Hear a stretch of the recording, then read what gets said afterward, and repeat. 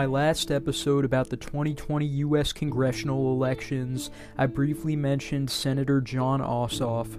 Ossoff, who was sworn into the Senate on January 20th, 2021, alongside fellow Democrat Raphael Warnock, is the first Jewish senator from the state of Georgia. He is also the first Jewish senator from the Deep South since Democrat Benjamin Jonas of Louisiana, who was elected in 1879. Although Ossoff's Australian-born mother is a Christian, and Talmudic law states that a person can only be Jewish if their mother is, Ossoff's father is Jewish, and he even formally converted to Judaism as a teenager. Since the election of Pennsylvania Representative Louis Levin, a member of the Know Nothing Party, in 1845, Jewish people have had considerable success in the U.S. government's legislative branch. Currently, there are 27 Jewish members of the House of Representatives and 9 in the Senate, including Democrat Chuck Schumer of New York, the first Jewish Senate Majority Leader and the most senior Jewish politician in American history. There have been hundreds of Jewish congresspersons over the course of U.S. history, but despite this success, Jon Ossoff and Benjamin Jonas are 2 of only 3 religiously Jewish senators ever from the Deep South. The remaining senator, who was also the first religiously Jewish senator in U.S. history, may perhaps have the most interesting story, but to talk about him, I should also discuss the success of Jewish Americans in another branch of the U.S. government.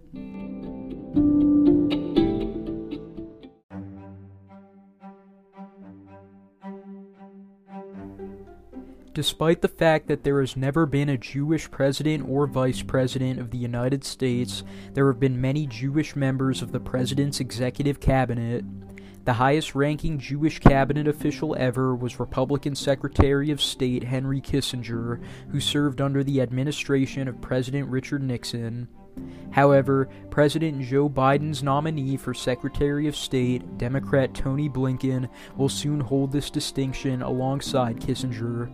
At the end of the Trump administration, there were 3 Jewish cabinet or cabinet-level officials, all of whom are Republicans: Secretary of the Treasury Steven Mnuchin, Acting Attorney General Jeffrey Rosen, and Senior Advisor to the President Jared Kushner. The first Jewish cabinet official, Republican Secretary of Commerce Oscar Strauss, was appointed by President Theodore Roosevelt in 1906. However, while he didn't serve in the U.S. President's cabinet, the same man who served as the first Jewish senator also beat out Oscar Strauss as the first Jewish cabinet official in North American history by almost 50 years. Crazier still is the same man's relation to the third branch of the U.S. government, the judicial branch. There are currently 2 Jewish justices in the U.S. Supreme Court, Democrats Stephen Breyer and Elena Kagan. The first Jewish Supreme Court Justice, Democrat Louis Brandeis, was appointed in 1916 by President Woodrow Wilson. However, while he didn't serve, the same man who was first Jewish U.S. congressperson and the first Jewish cabinet member in North America was also the first Jew to be nominated to the U.S. Supreme Court. But his pioneership in all 3 branches of a democratic government was overshadowed by his decision to leave the United States for another nation. He played a major part in one of the most shameful practices in American history, and he helped to lead a belligerent nation in the bloodiest war in American history. I'm going to tell you all about him right now on Historia Obscura.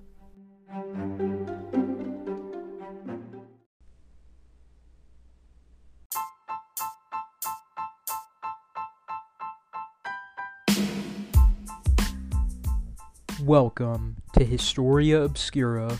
This is the 28th episode of this podcast, and I'm so glad you've stuck around. Special thank you to Patreon subscriber Sodak Zach. If you want to receive a shout out in every episode, among other benefits, help support this podcast by going to patreon.com/Historia Obscura and becoming a patron. One more thing, make sure to stick around for a little to hear a message about the sponsor of this episode of Historia Obscura, Anchor. If you want to make your own podcast, you'll want to know everything about how to use Anchor.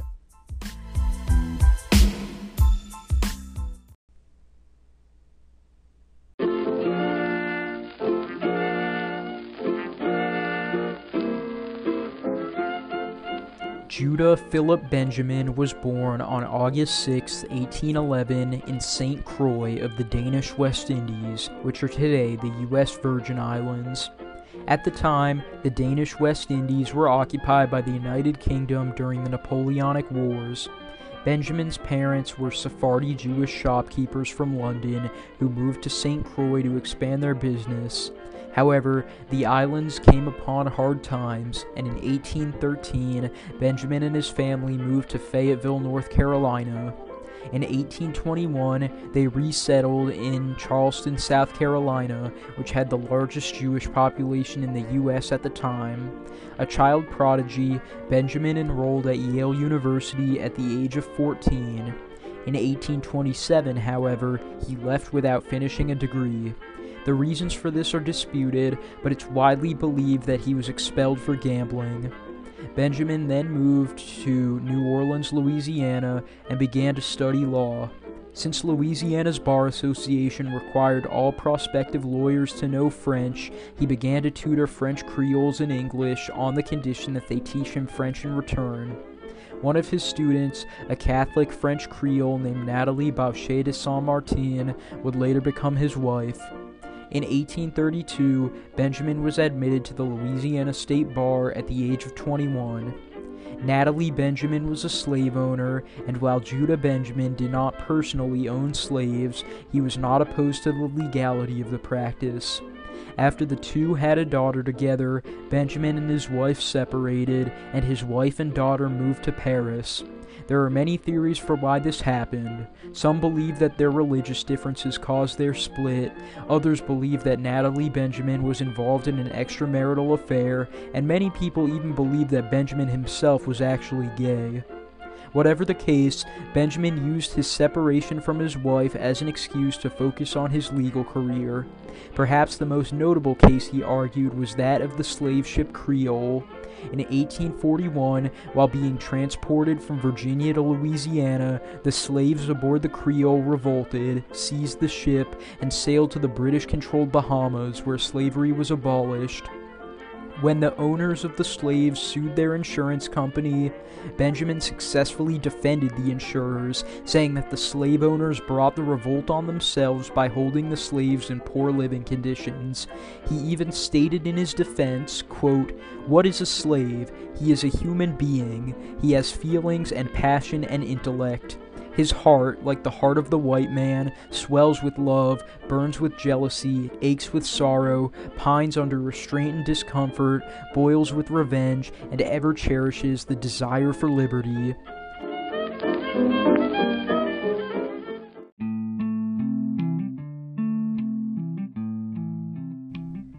In 1842, Judah Benjamin was elected to the Louisiana House of Representatives as a member of the Whig Party. Shortly thereafter, Benjamin and his friend established a sugarcane plantation just outside New Orleans, which they named Belle-Chasse. Benjamin hopelessly tried to win his wife back by expanding and beautifying the plantation, but these efforts were unsuccessful. At its peak, Belle-Chasse housed 140 slaves, and Benjamin gained a reputation as a very humane slave owner.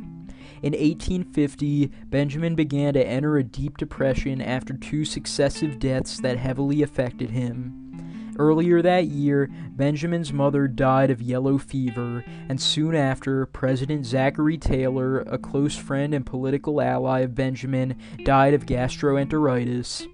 In 1851, he resigned from his state house seat, and he briefly moved to Paris to see his daughter.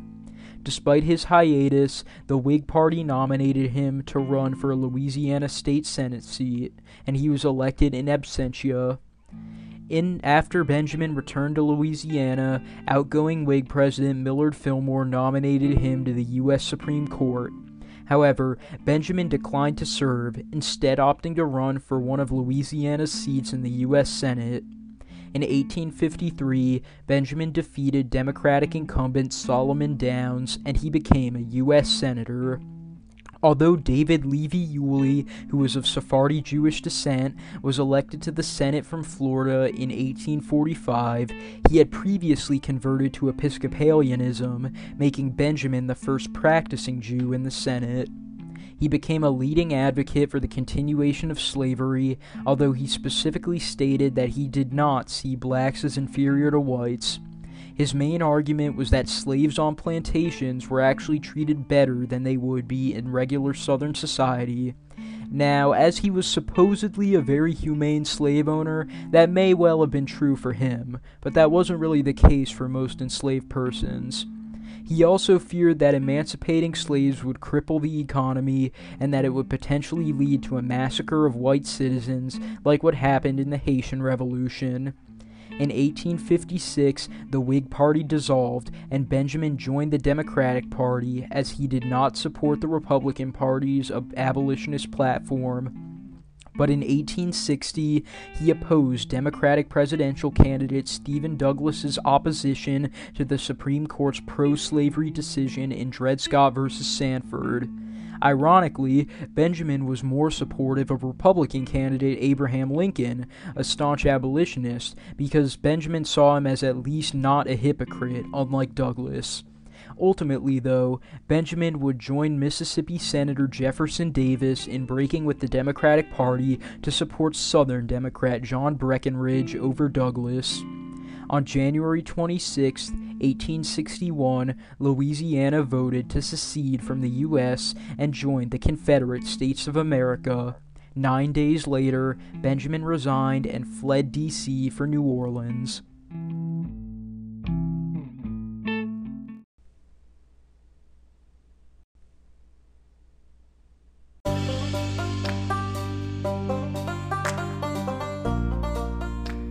On February 18, 1861, the Provisional Confederate States Congress met in Montgomery, Alabama, where they chose Jefferson Davis as provisional president. 7 days later, Davis appointed Judah Benjamin as Attorney General of the Confederacy. This made Benjamin the first Jewish cabinet official ever in North America. Shortly afterwards, Virginia joined the Confederacy, and the capital was moved from Montgomery to Richmond. As Attorney General, Benjamin felt bored and unfulfilled in his position. In spite of this, he always remained loyal to President Davis. When Confederate Secretary of War Leroy Walker resigned in November of 1861 due to tensions he had with Davis, Benjamin was appointed to replace him. It then became his job to tackle a crucial issue that plagued the Confederacy, obtaining guns and ammunition for soldiers in an almost exclusively agrarian nation. To achieve this, he decided to take advantage of the resources the Confederacy had. Most importantly, he stressed the idea of King Cotton, a belief that cotton was such a valuable raw material that anyone who possessed it could control the global market. Benjamin advised Davis to sell large amounts of cotton to the United Kingdom in exchange for weapons and other supplies. Benjamin also sought financial help from Confederate civilians, and while many of them held prejudices against him due to his religion, he was able to successfully use these prejudices to take advantage of what he called the Southerners' instinctive respect for the Jewish mind with a brilliant performance.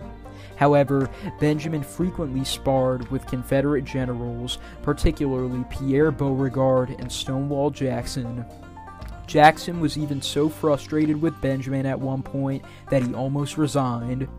Benjamin also faced criticism for his opposition to artillery units, which he believed were inhumane in warfare. In 1862, the Confederacy saw two crucial losses under Benjamin's watch. General Ambrose Burnside defeated the Confederates at the Battle of Roanoke Island, while General and future New Jersey Governor George McClellan defeated them at the Battle of Antietam. Benjamin was once again blamed for these losses, but later on, Jefferson Davis would admit that the arms shortages at these battles were actually his own fault, and that he and Benjamin agreed to have Benjamin act as a scapegoat. The close friendship between these two angered many Confederate generals who referred to Benjamin as, quote, Mr. Davis's pet Jew. General Henry Wise, who was captured at the Battle of Roanoke Island, said that his loss was the fault of, quote, the fat Jew sitting at his desk. In spite of a Confederate congressional committee finding that Benjamin was to blame for the loss at Roanoke, Davis appointed him as Confederate Secretary of State in March of 1862, following the resignation of Robert Hunter.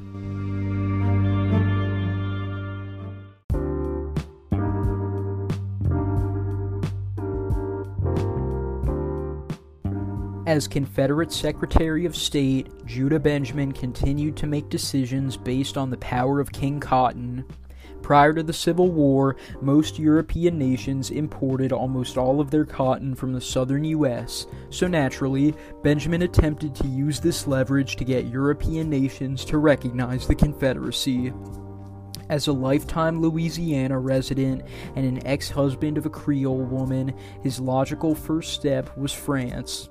In addition to holding much prestige in the international community, French recognition would have been crucial for the Confederacy, as the French had very much control over the Confederacy's neighbor to the south, Mexico. When Benjamin contacted Emperor Napoleon III of France, the emperor seemed to react positively. However, he was still wary about supporting such a recently formed nation, especially one that was fighting for its own existence. Napoleon III told Benjamin that France would only recognize the Confederacy if the British government did first. When Benjamin asked Queen Victoria for recognition, the proposition wasn't received well. The British had previously abolished the slave trade in 1807, and many Brits considered the Confederacy's connection to the practice unacceptable. In addition, the British wanted to remain in the good graces of the U.S. as they became dependent on trade with the U.S. following a drought in 1862. But the nail in the coffin for the CSA was the British acquisition of India and their trade agreement with Egypt. These two events provided new sources of cotton for the UK, and negotiations between the Confederacy and the UK fell apart. By 1865, the lack of international recognition had taken its toll on the Confederacy. Following Union General William T. Sherman's capture of Atlanta, the Confederacy was desperate for help. Benjamin suggested a unique idea to solve this, emancipating certain slaves and drafting them into the Confederate Army. A bill to do this was introduced to the Confederate Congress, but it was too little, too late. By April of 1865, Benjamin had fled to London on a merchant ship. Less than a month later, the Confederate States of America collapsed. In London, Benjamin became a barrister, receiving great fame for his brilliant legal skills. He suffered from obesity and diabetes for most of his life, and after he moved from London to Paris, Benjamin's health issues began to catch up to him. On May 6, 1884, Judah Benjamin died in Paris from a heart attack. Shortly before his death, his ex-wife Natalie had the last rites administered to him.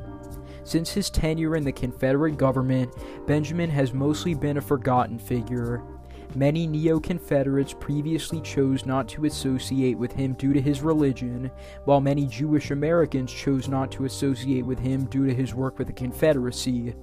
Despite this, Benjamin still deserves plenty of recognition for his contribution to Jewish Americans in the legislative, executive, and judicial branches of the North American government.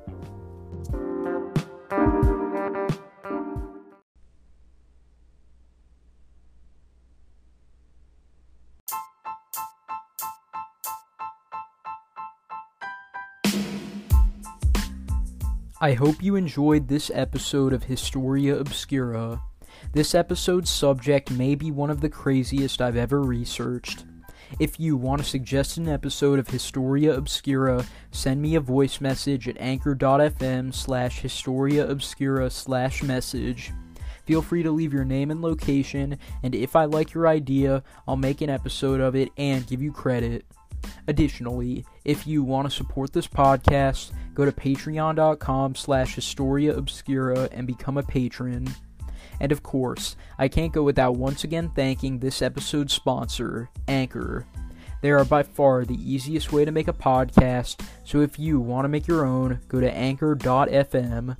With that said, this is Jack from Historia Obscura, signing off, but not for long.